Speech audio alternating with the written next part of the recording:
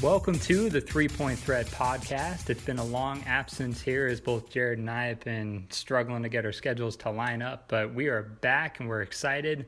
We have a lot to catch up on through the off season. We have the draft, we have free agency, we have a summer league, so buckle up. This is going to be a really good podcast where we're going to go over a lot of the things that have happened with the NBA and the Utah Jazz.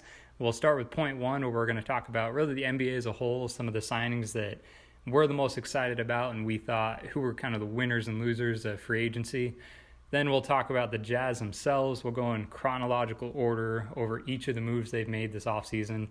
And then we'll finish up talking about the Summer League and our impressions of Utah Jazz players, and we'll mention just a few players across the NBA who have really impressed us. So buckle up and get ready for point one. Point one. So we are once again joined by Jared Woodcocks, where we'll be talking about point one and free agency. Jared, how you doing? Good. How you doing, John? Doing really good. How's the summer been for you? It's been good, man. You know, the other day, though, I was thinking, I'm really excited for the upcoming Jazz season, and we still have, 3 months left, so that's kind of depressing. But That is a little depressing. The end of the season was 2 months ago, but I don't know, the NBA and basketball have a pretty good job of extending the season an extra 2 months, but then after summer league there's just this period of nothing. And yeah, I don't know about you, I've never been a baseball fan, so this is kind of a rough time of the year for me. Yeah, I mean, I like baseball, but not to the point where I'm following it every night in, night out like I am with basketball. So it's, definitely tough. Yeah. Well, like I said, for point one, we want to talk a lot about free agency and really just a quick touch base on what's happened so far and recapping what our thoughts and impressions have been.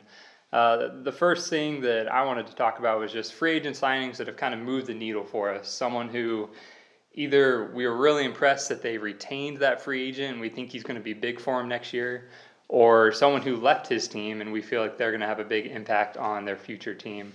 So Jared, I'll let you start us off. What stood out to you? So honestly, the first one that comes to mind for me, John, is Paul George. I mean, as it got closer to the actual decision, I was starting to think, wow, this is for real that he's going to stay in Oklahoma City. But if you had told me, when they got eliminated from the playoffs that Paul George was going to stay in OKC, I would have never believed you. And the fact that they've kept him and that he's, committing to them long term, honestly, I think it actually speaks volumes to the Thunder organization. I think it's a very good look for them. Some of their other money-spending decisions this summer have been a little bit questionable, and they still have to figure out what to do with Carmelo. But if they do get rid of him, which sounds like they're going to, I think the Thunder could be a dangerous team next year because Carmelo was a big kind of root of their problems. I think it would be a big addition by subtraction move. And the fact they still have Paul George there, I think they're going to be a good team next year, especially if Andre Robertson can get back healthy. So that's one of the ones that really stands out to me. Yeah, no, that was huge. That was the first one on my list just because it was so shocking and it happened so quick. Yeah. I really thought Paul George was at the very least going to go out there and explore other options. But the fact that he had no meetings or discussions with other teams, it was just, I'm going back to the Thunder. And the way they did it was pretty weird with that huge party. Which, that tells you a lot too, because that party doesn't just happen. I mean, that's something that obviously had to go, they had to plan that. It had to take a lot of time and a lot of planning to make something like that happen. So it sounds like this had been in the works for a while.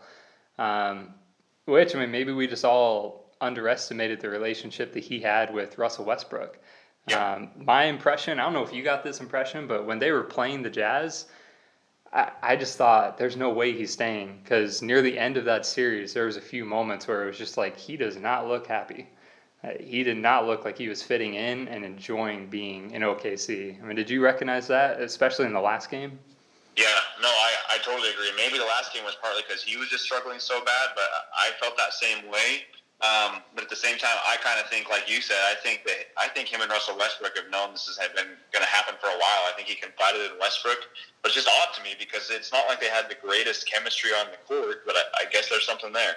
Yeah, and I think, like you said, maybe both of them recognized that Carmelo Anthony was a big part of this and was a big issue with this. And I don't know if the organization had discussions with Paul George and Russell Westbrook and said, hey, this is what we're going to do to prepare for next year. We're going to we're going to buy out Carmelo Anthony and just re-sign these players we think are going to make our chemistry a lot better. And they sold him on that. I think that's the interesting thing too, is they haven't really done anything outside of retain their own players. I don't think they brought anybody in.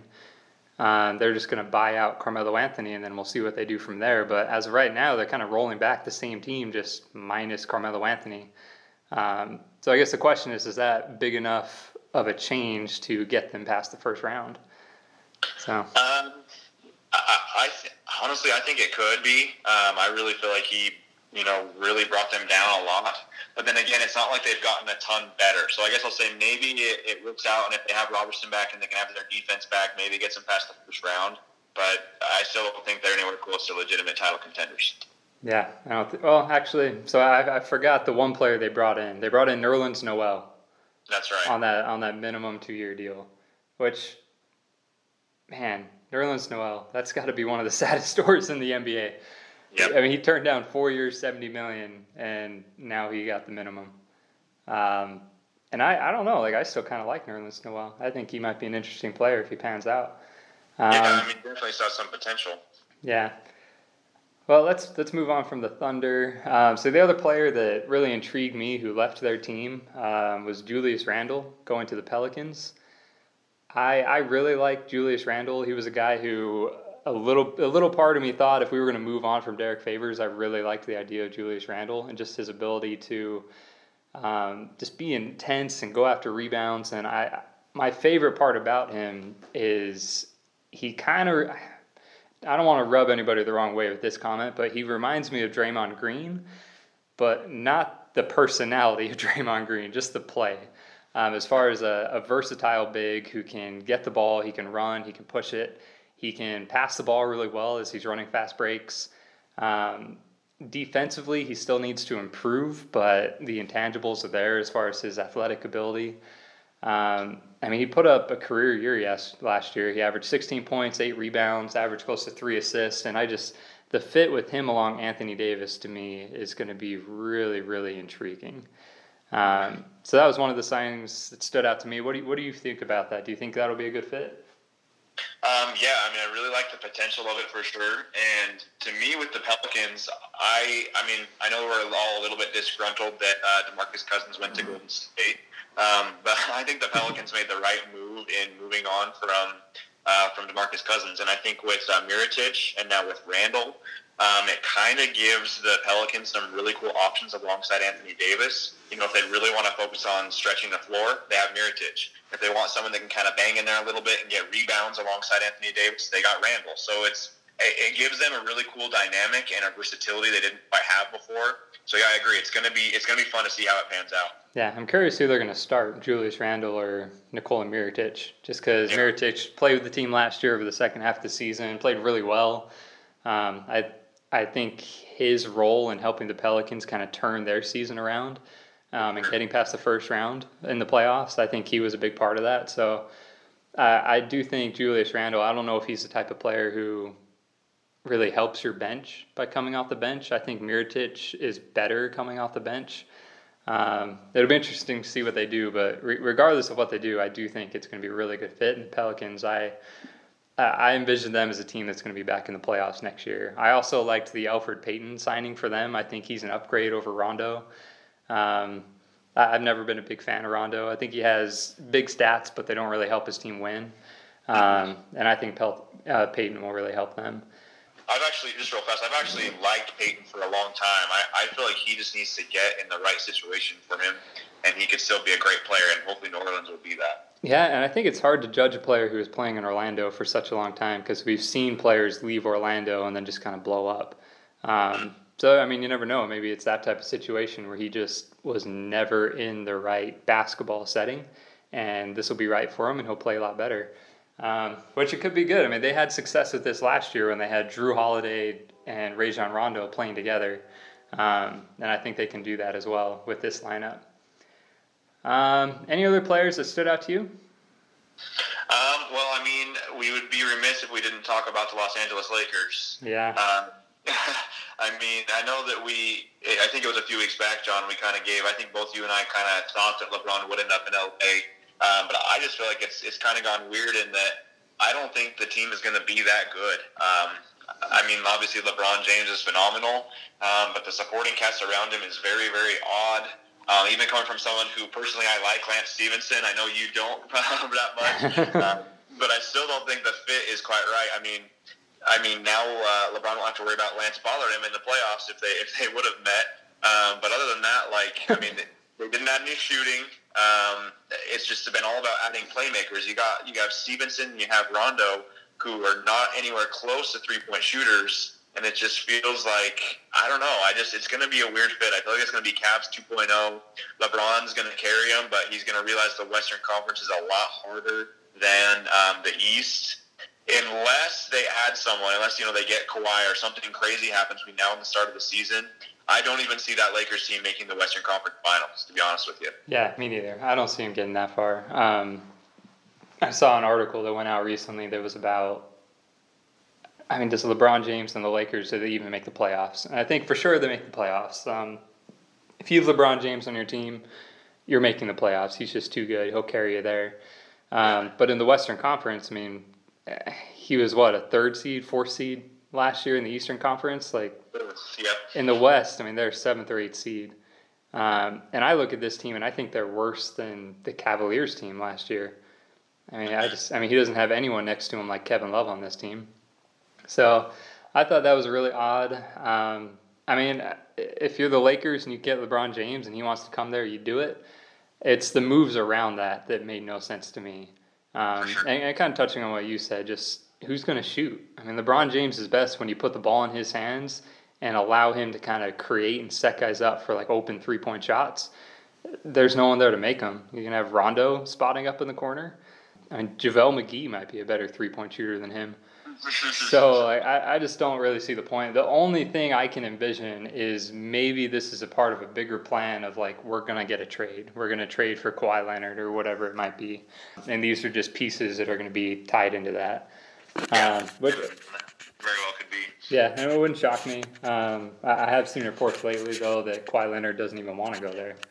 So now that LeBron's there.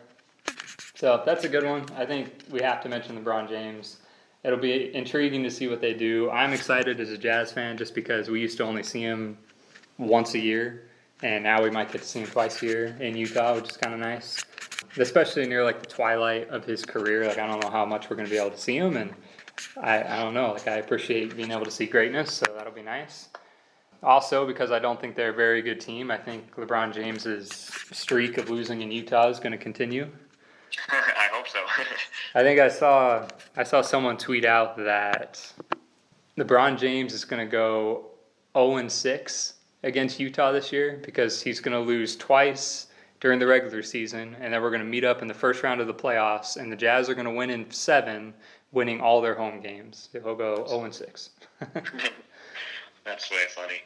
One other player that I wanted to bring up, mainly for you, Jared, because I figured you'd have some good thoughts about this, but Tyreke Evans to the Pacers I thought was a really, really big, underrated signing. Yep.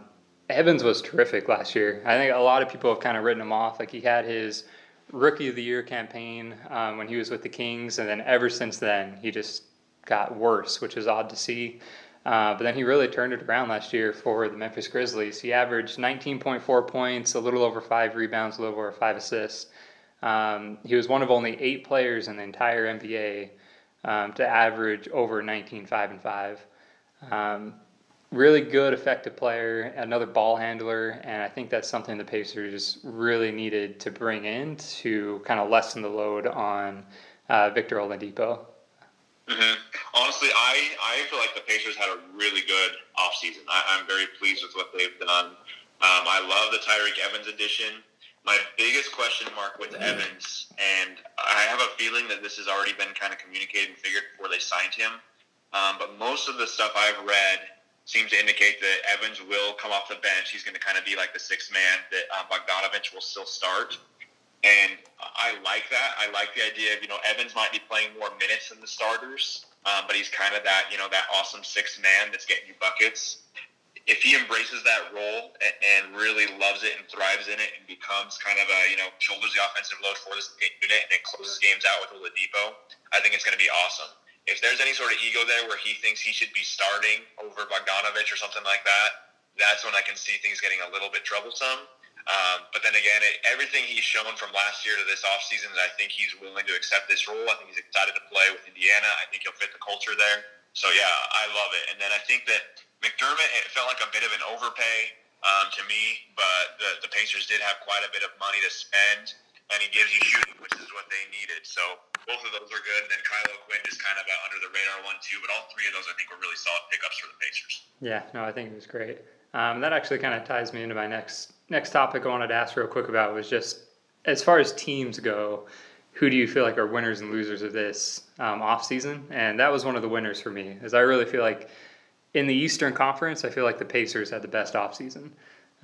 Just really solid moves all around. They didn't lose anybody who was going to have like a really big impact on their team, but they were able to bring in Tyreke Evans, who obviously was really productive last year, but I like Doug McDermott. He's a guy who I've always just had a soft spot for, and I kind of wanted the Jazz to go after him just because I think he's the type of player who, if given the right opportunity and put in the right role, I feel like he could really, really be an effective off-the-bench player.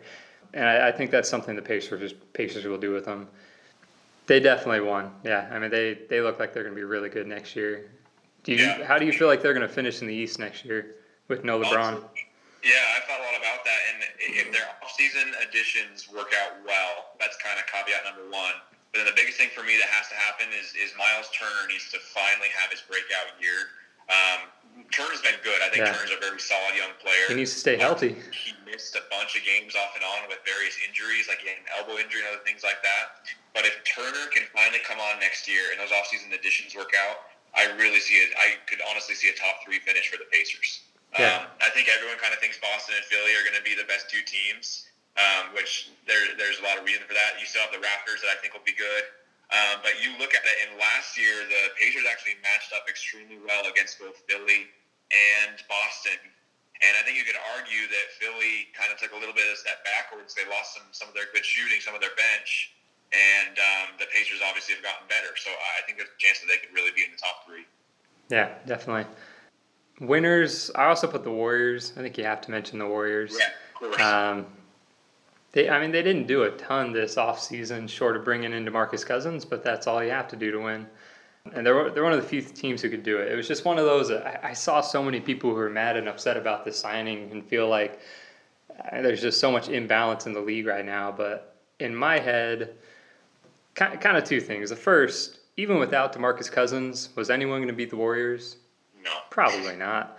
So who cares? I mean, they might as well have another guy. Like, they were going to win either way. The second thing, though, is I think we're forgetting what a devastating injury an Achilles injury is. I mean, we don't know what they're going to get from DeMarcus Cousins. He might not even play the first 4-5 months of the season. I mean, he might not come back until around the All-Star break. And when he comes back, I don't know how effective he's going to be anymore. There's not a good track record for people coming back from an Achilles injury. And it usually, when people are able to come back and kind of get back to the point where they were or close to the point where they were, usually it's not until like a year or 2 down the road. So I don't think it's that huge of a signing, but I still think he can be a very effective player for him in a minimized role. Just give him 15 to 20 minutes off the bench. I mean, DeMarcus Cousins can still shoot threes if you get a switch. Imagine them playing the Rockets, who obviously we know from experience that they like to switch everything on their defense. I mean, imagine if they try and switch everything and all of a sudden DeMarcus Cousins is paired with Chris Paul. And that's going to be a really effective weapon for them. So I think the Warriors definitely won this offseason just by retaining Kevin Durant, bringing in another talent, and running it back next year. And, I mean, they're setting themselves up to three-peat. Mm-hmm. And don't forget they brought in Jonas Jerebko, too, which we'll get to. Yeah. I would just say I wrote about the Cousins acquisition, shortly after it happened. And one thing that's kind of interesting to me is that, teams across the league looked at Cousins, and I guarantee they thought, okay, if we add Cousins, if we pay Cousins, is that going to get us over the hump to beat the Warriors? Is that going to be worth some of the some of the risks to that. And ultimately, they all said no. And because of that, the Warriors were able to snatch him up for pennies, essentially. And so, yeah, I mean, it's kind of lame that they've got him from a parity standpoint. But like you said, I don't think it makes much of a difference anyway. Yeah, and I mean, that's you make a good point, though. Like, you can't be mad about it if everyone had a fair opportunity to sign him. I mean, if he signed for them for, I mean, what was it, the mid-level exception? So like 5-point-something million? $5 million, yep. Almost every team could have offered that. The Jazz could have offered that. But for whatever reason, a lot of people felt like it wasn't the right decision. And I kind of agree. I've never been a fan of DeMarcus Cousins. I mean, just as an example, like if the Jazz had signed him, I don't think I would have been happy about it. I just think he messes up a lot of cultures. He's never shown that he can win in the NBA. But, I mean, that being said, Golden State, they're at a position where they can take a risk like this, and they'll probably still be fine. So. Yep, for sure. Talking about winners and losers real fast, you just mentioned them. One of my losers, John, is actually the Houston Rockets. Yep. I think they've had a poor offseason, and honestly, I think their window to beat the Rockets might have closed. They lost their two of their best perimeter defenders in Mbah Moute and also Trevor Ariza, and they haven't really added anything. I think we could see them take a little bit of a step backwards next year. Yeah, definitely. And like both those guys, Ariza kind of makes sense. I mean, the 1 year, $15 million. I get Ariza's like 33 now, and you might not want to offer that type of contract. Mm-hmm. But Mbah Moute signed for nothing. I mean, it was like 1 year minimum. Yeah. So I don't understand why they couldn't have just signed him to that. I mean, I'm sure it sounds like if they had offered that, he would have taken it, and it sounds like they didn't even offer it. So, yeah, they're definitely losers, and right now Clint Capella is still just up in the air. Yep. I'm not sure what's going to happen with him. Last I heard, they're, like 40 to 60 million off. Like, Capella thinks he should get around 100 million, and they think he's like 50 to 60 million. And if they lose him, and he was really, really a big, important part of their team last year. If they lose him, honestly, I think the Jazz would leapfrog the Rockets in my mind. I agree. One thing, too, and I don't think this necessarily is a lose move right now, but I think you could argue that the Chris Paul signing was a bit of a lose move in the long term, just because that's a lot of money they handed out to him, and he's no spring chicken anymore. I mean, he's going to be getting up there in years by the end of that contract, and it's going to really hurt them from a financial and flexibility standpoint. So, I think they had to keep Chris Paul to, keep whatever window they have left alive, but I think that one could come back to bite them in 2 years, especially if they don't get a championship out of it. Yeah, I agree. I think this Rockets team, I could see this blowing up as early as next year, where something happens and goes wrong, and they just already during this next season we're saying, what were they thinking? They really made a mistake. Because Chris Paul, how many point guards have a history of being good and healthy when they're 33 and older? John Stockton, I think, might be one of the only ones. It doesn't happen very often. And Chris Paul has already shown that he's not healthy. He can't stay on the court. Over the last few years, I don't think he's played a full 82 game season in a long, long time. I'm going to look this up just because I'm curious now. Yeah. Let's see. 58 games, 61 games, 74 games, 82 games. He hasn't played an 82-game season since 2014 when he was 29. And over the last 2 years, he's at 61 games and 58. And, this is only regular season. We know that he's also missed time at the most important part of the year in the playoffs. Mm-hmm. So this last year, that really hurt him. Yeah, they probably would have been. I think they would have beat the Warriors. They were on track to beat the Warriors, and then Chris Paul went down. If he stays healthy, I think they win. I just don't. I don't know if you want to rely on a guy like that. But it also sounds like for a second there, the Rockets thought they were going to be able to get LeBron James, and that kind of tied into it.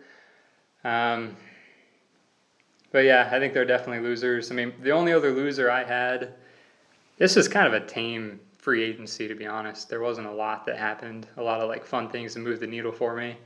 We already touched on it, so I won't touch on it, but I wrote the Lakers just because the Lakers in general are losers. As Jazz fans, we're prone to think that. But I mean, for all the things we said, just you did this big thing to get LeBron in, and you did nothing else. Nothing else that really like made you a better team. And I think the window for LeBron James is closing. I think we all know that he's just this superhuman figure who he might be a robot. He really might. But players who are 33 years and older, he's going to start declining at some point. It has to happen. I don't know when it's going to happen because he's always defied the odds, but it has to happen at some point. So I feel like the window of opportunity for the Lakers to have LeBron James in his absolute prime and to win is shorter than the 4-year contract that he signed. So basically his 16th season in the NBA, it seems like they're just punting that season and saying, well, we're going to bring everybody in 2019 when the free agent class is a little bit better. But I don't know how good LeBron James is going to be.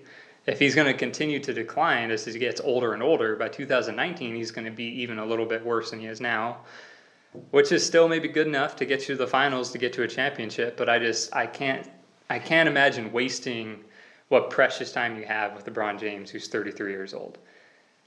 Yeah, that's a very good point. I agree with you 100%. All right. Well, I think that's good.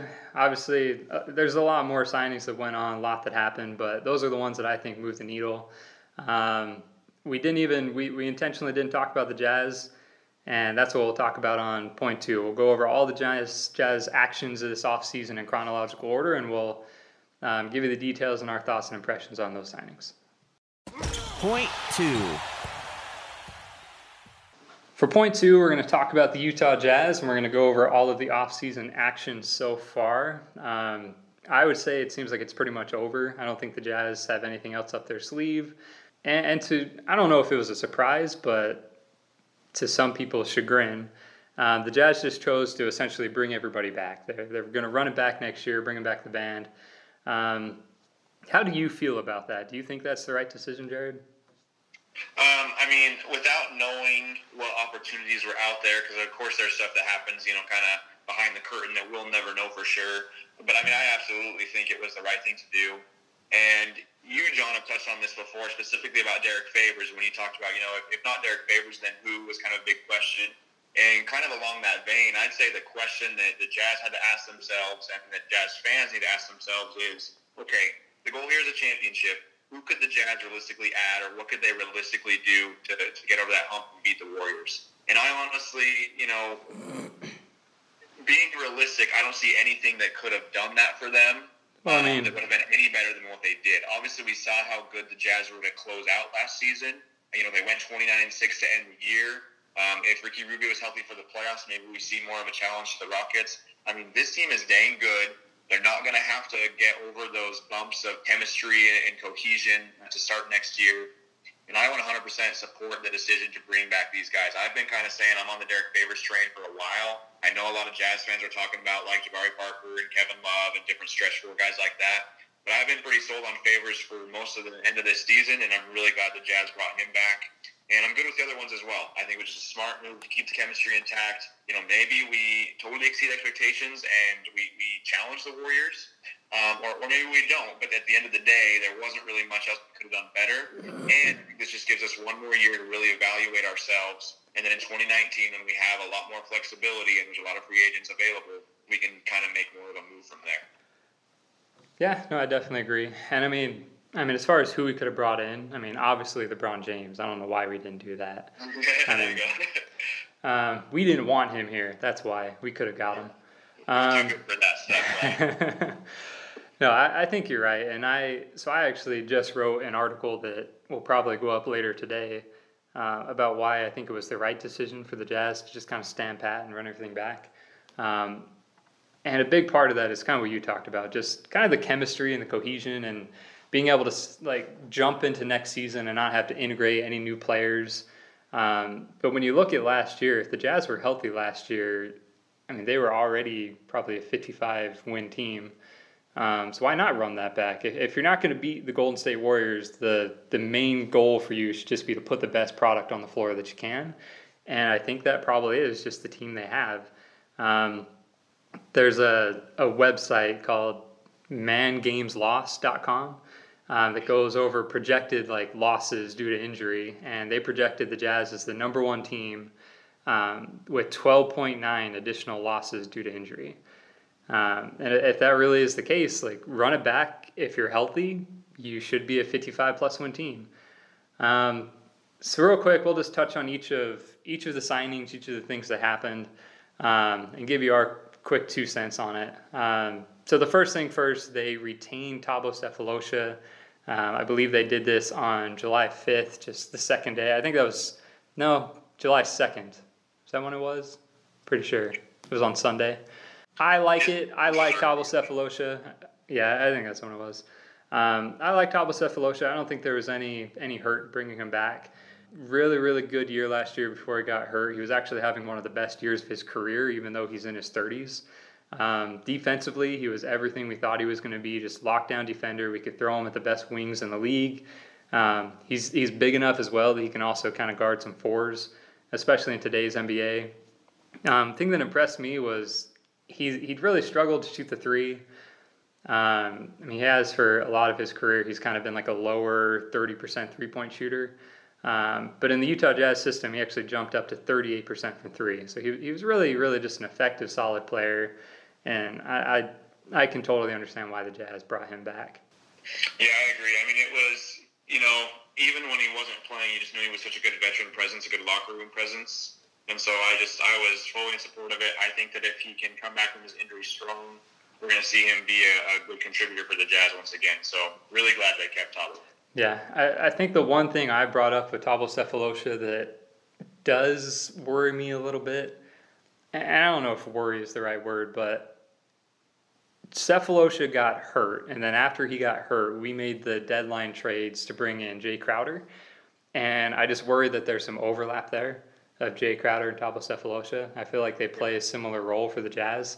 So I just kind of wonder like how the playing time is going to shake out with that, and if maybe Thabo Sefolosha is going to take on even a lesser of a role, and it's really he's just going to be kind of that veteran presence who we brought him back just because we want him to be there. I don't know how much playing time he's going to get, but we'll see. I mean, there's probably a way that you could play both of them or kind of offset their minutes. Next one, Derek Favors. This is obviously probably the biggest news with the Jazz and their biggest free agent that they were focusing on.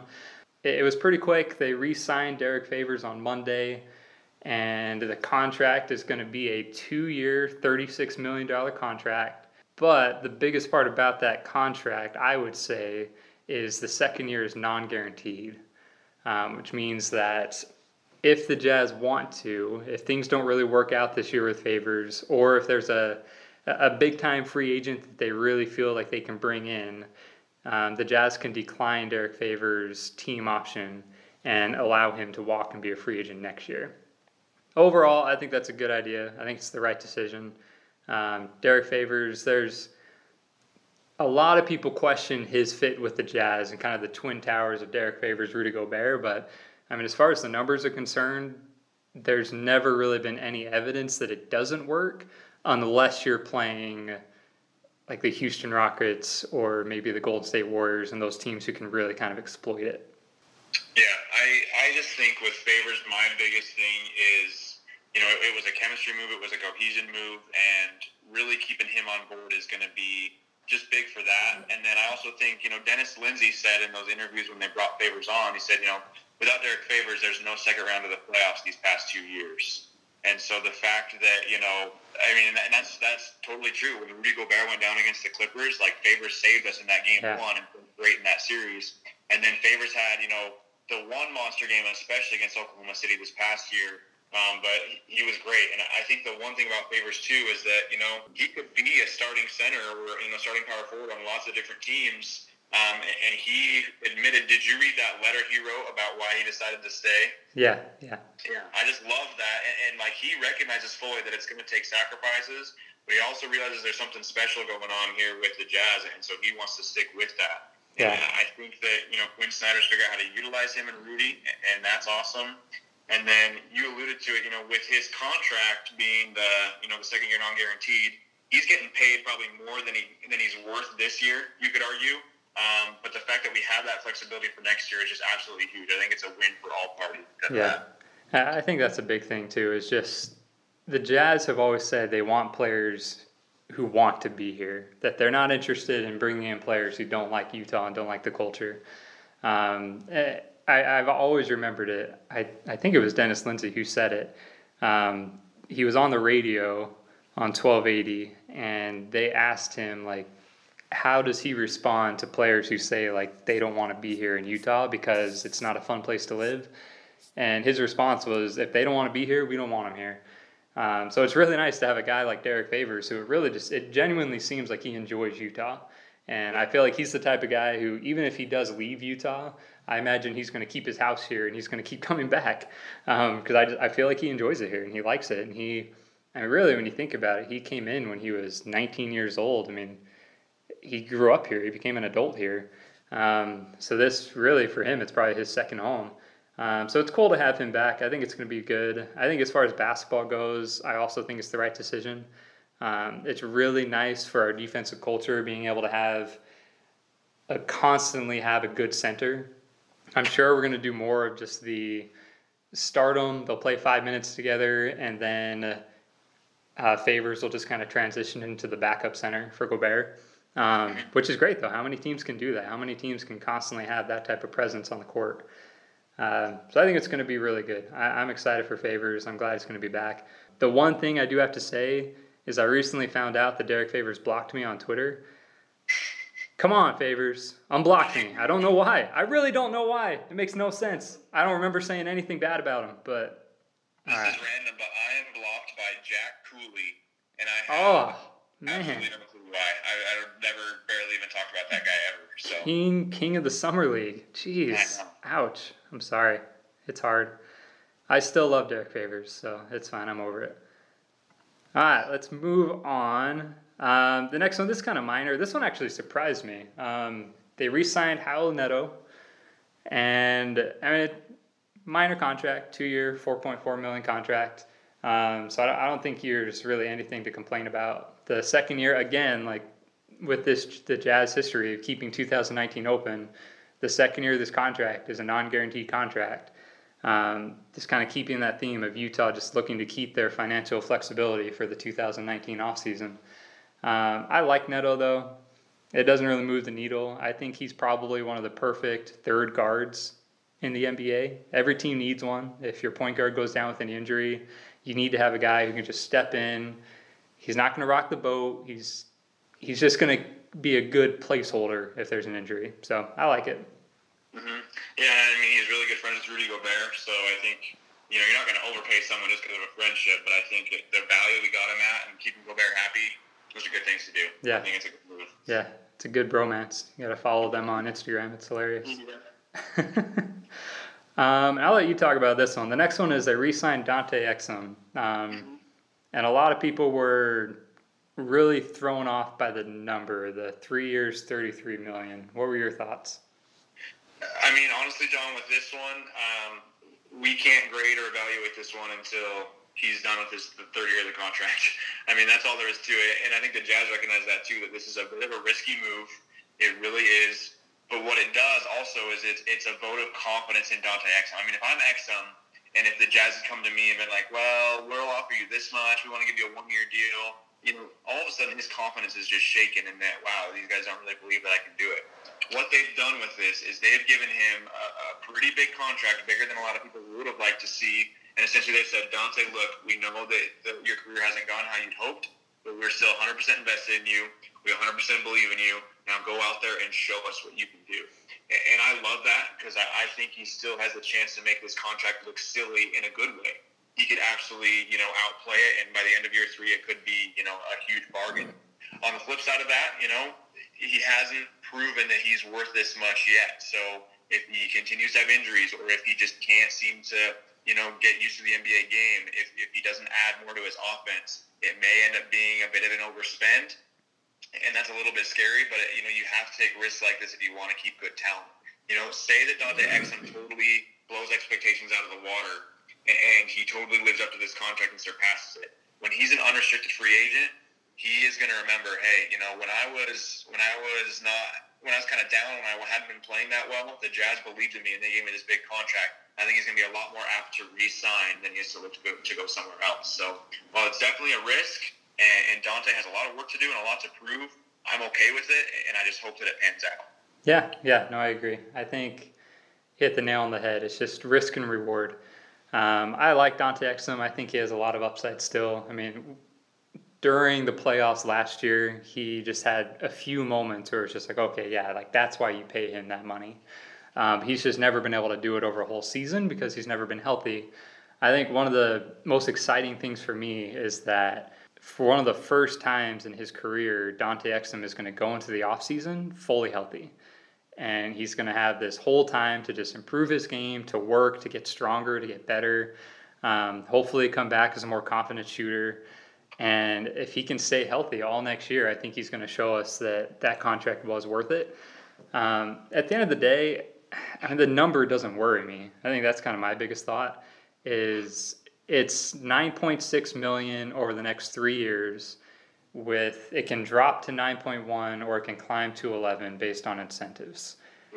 That's not that bad of a contract. I mean, how often do you hear somebody say like, "Oh man, like we have no flexibility because of this $9.6 million contract"? Like, it's not a black hole, and if something happens, they can always trade it. I think there's still going to be teams out there who are intrigued by Dante Exum. So if for whatever reason it's not working out, I don't think it's going to hinder us in any way going forward. So I think it's good. I think it's good for his confidence too. I think that's something that is a really underrated part of the game and these contracts is it's hard for these players not to look at the contract they get and to kind of judge themselves and to judge how other people must view them because of that contract. So I think this is good. I think it would be good for Dante Exum. And one thing I'll say just real quick, John, is that I love all these incentive-based contracts. I know I was reading the other day that a lot of them have defensive incentives in them. I just think that's awesome. That really embodies the culture of the Jazz, and it makes it so that it kind of takes some of the risk out of these contracts, and that if these guys don't live up to the incentives, then it's not hurting the Jazz as much financially. So I think it's great.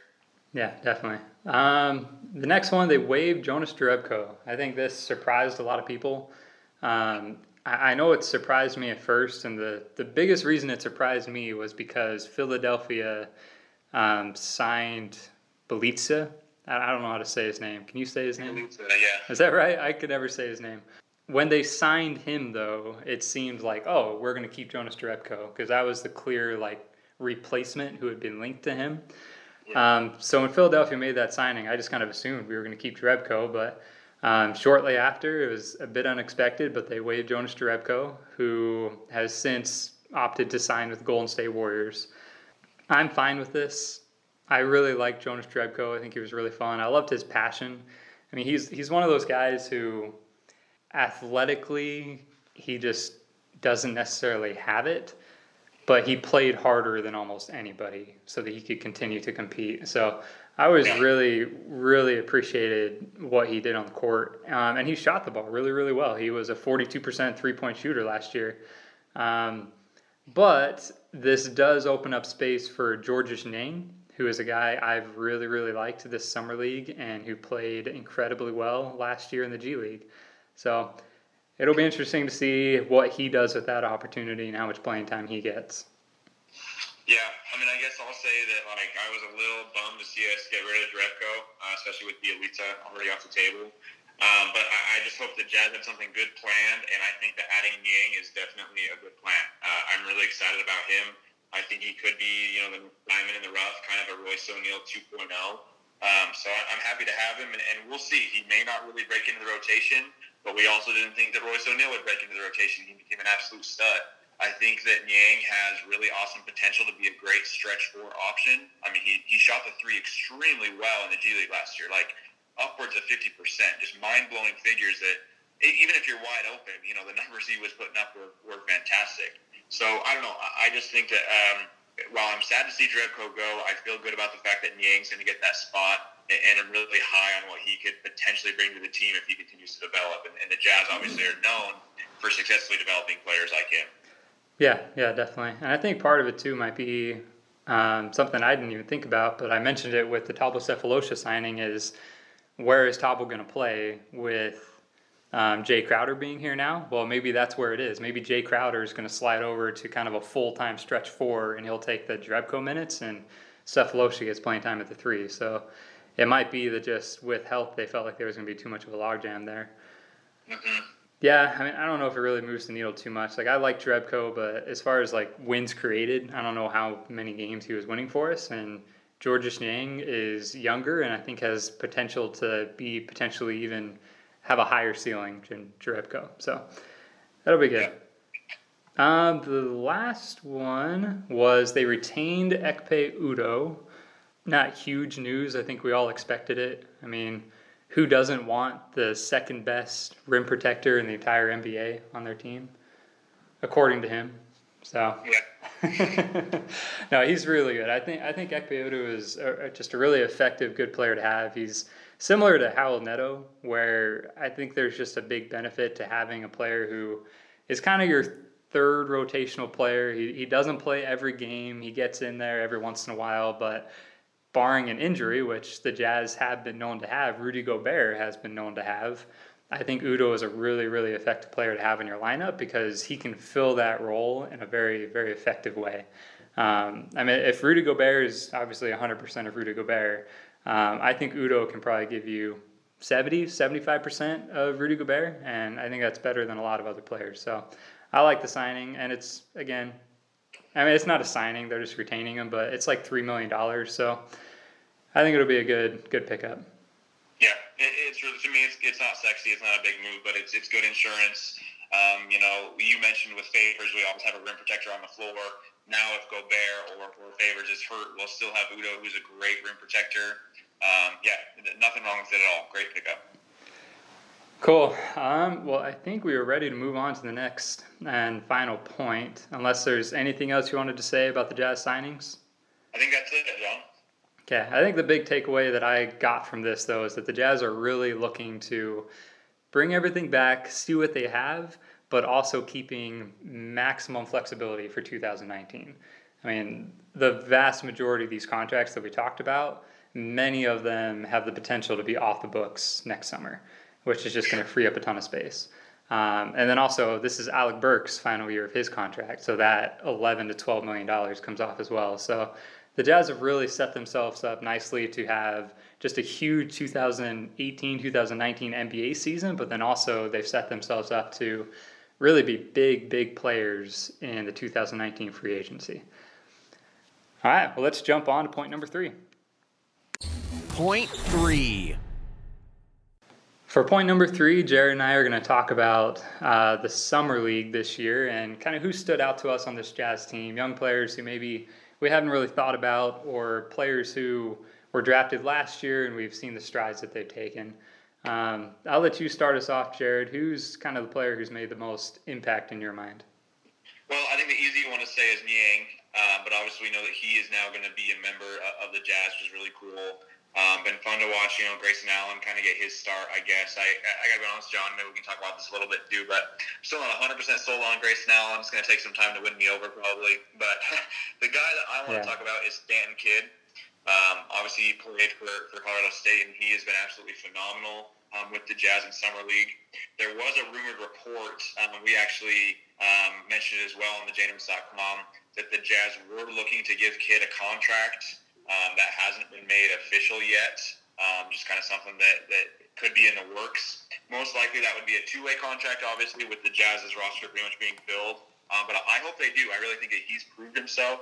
He's proved that he deserves a chance to develop and play for the Salt Lake City Stars. And so, yeah, I think Kidd, with his athleticism and his scoring and his hustle, his defense, he's just been good across the board. And so I really hope the Jazz give him a shot. Yeah. I'm really high on Stanton Kidd. He was somebody who, I don't know about you, I'd never heard of him. I had no idea who he was. But then ever since this Summer League, he stood out to me as a guy who could really benefit an NBA team. I feel like he could be kind of that next Royce O'Neal type player, someone who out of college went undrafted, spent a couple of years in Europe and just really kind of grew their game in Europe. And now they're coming back and they're really ready to contribute for an NBA team. I mean, the one thing that really impressed me is he's big. He's bigger than I realized. He's 6'8", 225, but he moves really quick. He's very athletic. But but he shoots the ball well. I mean, he shot 40% in college, and when he went over to Europe, he shot about that same 40%, and so far in the summer league, he shot around 40%. So I think he's shown through a lot of different levels that he is someone who can shoot the three ball. I mean, really, he's been very, very impressive. One of the things that stood out to me about him was a lot of times in the summer league, you see certain like fringe players try and force things. 'Cause, I mean, this is their moment to shine, right? Like they're going to prove that they're an NBA star.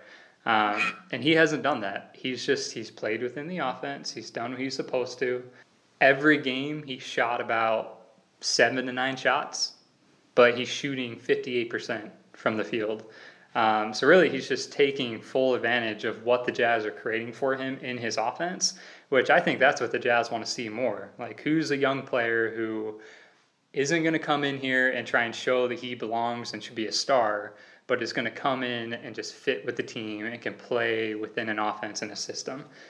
He's definitely proven to do that. I'm really high on Kidd. Yeah, for sure. The other one that I'll bring up, and honestly, I've been a little surprised that he hasn't gotten a ton of opportunity, but that's Jairus Lyles, who obviously played for UMBC, who was the first 16 seed to upset the number 1 seed. And the Jazz have actually agreed to a contract with him. I believe it's called an Exhibit 10 contract. And essentially, it's a training camp deal. He'll get to be, with the Jets for training camp.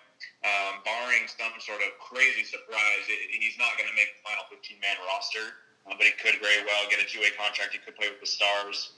But he's someone that, he was fun to watch at the college level. And I think he definitely has some NBA skills. And it's going to be fun to see, what becomes of him, whether he gets more chance in Summer League moving forward. Jazz actually play Saturday evening. Also, what he can do in training camp, what he can do in preseason. Be fun to see what they get out of Lyles. Yeah, he was a fun guy. I don't know if Jazz fans are going to want another Lyles on the team, not just yet. But really fun player. Cool story. He's the guy on UMBC who helped lead that team to a number 16 over a number 1 seed over Virginia. So really cool story. I think that's kind of where he got his national prominence. But, I mean, he had a good year for that team. He averaged over 20 points a game in college. So he can definitely score the ball. I think kind of what you said, his chances of actually making the Jazz roster are very, very slim. But if he comes on and plays well in preseason and shows well, I think the Jazz could take a flyer on him for a few 10-day 2-way contracts where he'll just spend a lot of time with their G League affiliate. For me, some of the bigger names that have stood out. So with Grayson Allen, obviously I think we have to talk about him just as a Jazz rookie. He started off pretty slow. His shooting just wasn't there. I think that's the one thing that I don't know if I'm too concerned about his shooting in the summer league because he's being asked to do so much more than he's going to do in the actual NBA. If you know what I mean, because he's asked to be like the number 1 option on the summer league team. But by the time he gets to the NBA, all we're going to ask him to really do is just like, hey, move within the offense, spot up, and you'll probably get open threes off of Ricky Rubio and Donovan Mitchell. So his shooting doesn't really worry me because I think when he gets those open looks in the NBA, I think he'll hit them within the offense. I don't know about you. The most surprising thing to me is I had no idea Grayson Allen could pass so well. I had no idea. He has terrific vision. I mean, he was setting guys up left and right. In the Vegas Summer League, he was averaging 4 assists. And then in the Utah Summer League, he was averaging 7.5. Man. So really just impressive vision, impressive just mind and being able to see like what's the right play and being able to set those guys up. Really, really impressed me. Yeah, and one thing about Summer League too is they always said you can never read too much into it, like whether it be positive or negative, because like you said, their role and the competition is obviously going to be completely different when they join an NBA team. But I did read one thing that the Jazz, I can't remember who it was, but someone with the Jazz organization was saying that, look, we're encouraged by Grayson Allen because he's done well at the things that we knew he was good at. He's shown that he needs to improve on the things we already knew he needed to improve on. So he's really just met our expectations. And to me, that was reassuring to hear because, it's not like they've watched him in Summer League and been like, oh, man, now he has these glaring weaknesses we weren't aware of. It's been, okay, yeah, we've got what we thought we did. We know where we need to work. We know where we need to improve him. And hopefully he'll have that right mindset and work ethic to be able to improve those things, and it'll all pan out just fine. Yeah, absolutely. And I think the thing that's really encouraging to me is certain players with their shooting, if they're not shooting well, what else do they give you? And a lot of times it's really not much. And I think that's what I really liked about Grayson Allen was if he wasn't shooting well, like he isn't shooting well, he's giving you other things. He was getting a lot of rebounds, he was getting assists, he was playing really just hard-nosed defense, getting hustle plays by getting deflections and diving for loose balls. I think that's really encouraging is we have a player who hopefully he can shoot, hopefully he can get into a rhythm and really improve his shooting and be just kind of a knockdown three-point catch and shoot player. But regardless of how long it takes him to kind of get that into his game, I think we know we're going to get the other things, which will make him an effective rotational player. Yeah, for sure. Anybody on a league scale that's impressed you? Yeah, there's been some guys who have been really impressive. Derek White played really, really well in the Utah and Las Vegas Summer League, which is what you want to see. Like I kind of like looking in the Summer League. Obviously, the rookies are fun to look at, but I'm always really intrigued by the second-year players to see like how much they've grown. Because the second-year players should come in with a year under their belt, and they should be able to dominate in the Summer League. And when they don't, it's usually really, really concerning to me because it's like you had a whole year in the NBA. What were you doing? Why have you not gotten better? And Derek White really, really got better. So that's really been impressive to me. Trying to think of some other players. John Collins for Atlanta looks pretty good. Actually, in Utah, I went to all 3 games in Utah. Impressed me that he was actually able to spot up and hit a few three-pointers. I didn't know he had that in his game, and it's obviously something he worked on. And with his athleticism, it's just going to be – he's going to be a really hard player to handle if he has developed a three-point shot. I mean, obviously, there's the rookies that stand out. Wendell Carter Jr. looks really, really good for Chicago. He's getting like 4 blocks a game, which is incredibly impressive. Kevin Knox looks like I've seen a lot of tweets that are kind of like jokingly saying that Kevin Knox he's already a future Hall of Famer. But I mean, I did not know he was going to be this good. He's been really, really good. Anyway, how about you? Who stood out to you? Yeah, I mean, I actually agree with the guys that you've said. I also thought that Jaren Jackson Jr. looks pretty good, for the Memphis Grizzlies. I think, too, that DeAndre Ayton has looked pretty good. I was a little bit skeptical on, the Suns picking him over Luka Doncic. And I'm a little disappointed we didn't get to see Luka play, obviously with kind of the contract issues there as far as coming over from overseas. But, yeah, that's kind of who stood up to me, I guess, of who I've watched. Unfortunately, I haven't been able to watch it as much as I would have liked to. But that's kind of been my thoughts on Summer League across the NBA so far. Are there any – I don't know if you've given this much thought, but it's always fun in the Summer League and in any draft to start looking, like, later in the draft. Like, maybe once you get past the lottery. Have there been any players who were drafted a little later who you think, like, already, that guy might be a steal? So, again, this might be showing my bias a little bit, and it is who I've watched. You're going to say Aaron Holiday, aren't you? Well, no, actually, Aaron Holiday has been okay, but I am going to say a Pacers player. I think Elise Johnson has actually looked really good for the Pacers. He's he hasn't put up, like, crazy stats by any means, but he's had a ton of really good hustle plays. He's rebounded extremely well. And, I mean, you hate to make player comparisons when they're just in the Summer League, But, I could see him maybe being like I don't know, you hate to say this, but like a Draymond Green-esque kind of guy that just does it all. And I've been impressed with the bits I've seen of him for sure. So that's the guy I was going to say. Yeah, definitely. The one guy I've noticed, and I've already tweeted a little bit about him just because I've been really impressed, but Mitchell Robinson for New York. He was the guy who didn't play in college, so there's a lot of mystery and intrigue around him. He's averaging right now 13 points, 10.2 rebounds, and 4 blocks a game. And I watched him the other day, and he had a game where he had 4 blocks, and every one of them was a block on a jump shot. He didn't have a single block at the rim, but he blocked 4 jump shots, that was more impressive to me, just showing like his length and athleticism and ability to recover. There's a guy he's a big guy too, he's a 7-footer. I mean, I just think in my head, like, you put him next to Kristaps Porzingis, man, that could be really, really effective. So I think the Knicks actually might be one of the teams that I look at and just say, like, man, they kind of won the draft. Like, Kevin Knox looks like he might be already is looking like he might be one of the best players in the draft. And Mitchell Robinson, who they got really late, is looking like a guy who can be a really, really effective, like, I don't know, like DeAndre Jordan, Tyson Chandler type player who just catches lobs, gets rebounds, and blocks shots. So he's been really impressive to me. All in all, I've been impressed with this class. I can't look at really anyone in the top of the draft class who I'm saying, like already they look like a major problem. I had worries about Trae Young there early on, but he's actually even turned it around over the last few games and is playing pretty well.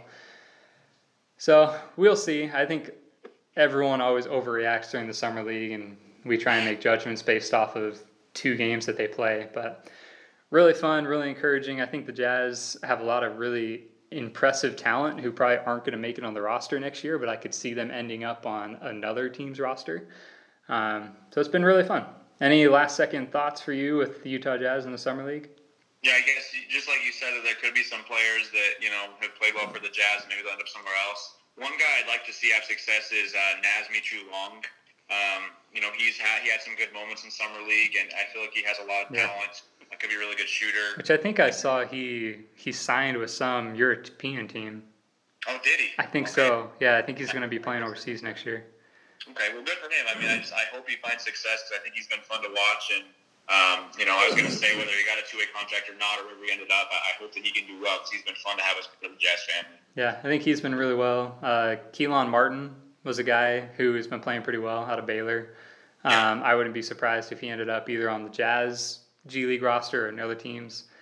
All in all, it's been really fun. Really been impressed with what I've seen with the Jazz, and they're still playing. They made it through their first game of the Summer League Vegas tournament. So if you have time, check them out.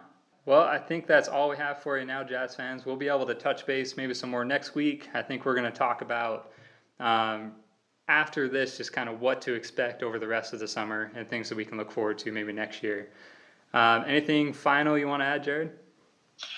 No, just good luck to the Jazz in the Summer League game they have tonight, and just looking forward to getting back into doing the show with you, John. Cool. Sounds good. As always, make sure you're checking out our stuff at thejnotes.com. Really lots of content, especially over the summer. I think it was last summer, David Locke was doing his podcast, and he actually gave the J Notes a shout out because even during the dead times of the summer, we were still pumping out good content. And we'll get more of that this year. As always, you can follow Jared Woodcocks on Twitter. I believe it's at Jared Woodcocks. Is that right? Yep. Follow Jared. Lots of good stuff. You can follow me at John_Kiefer. And we will talk to you all next week.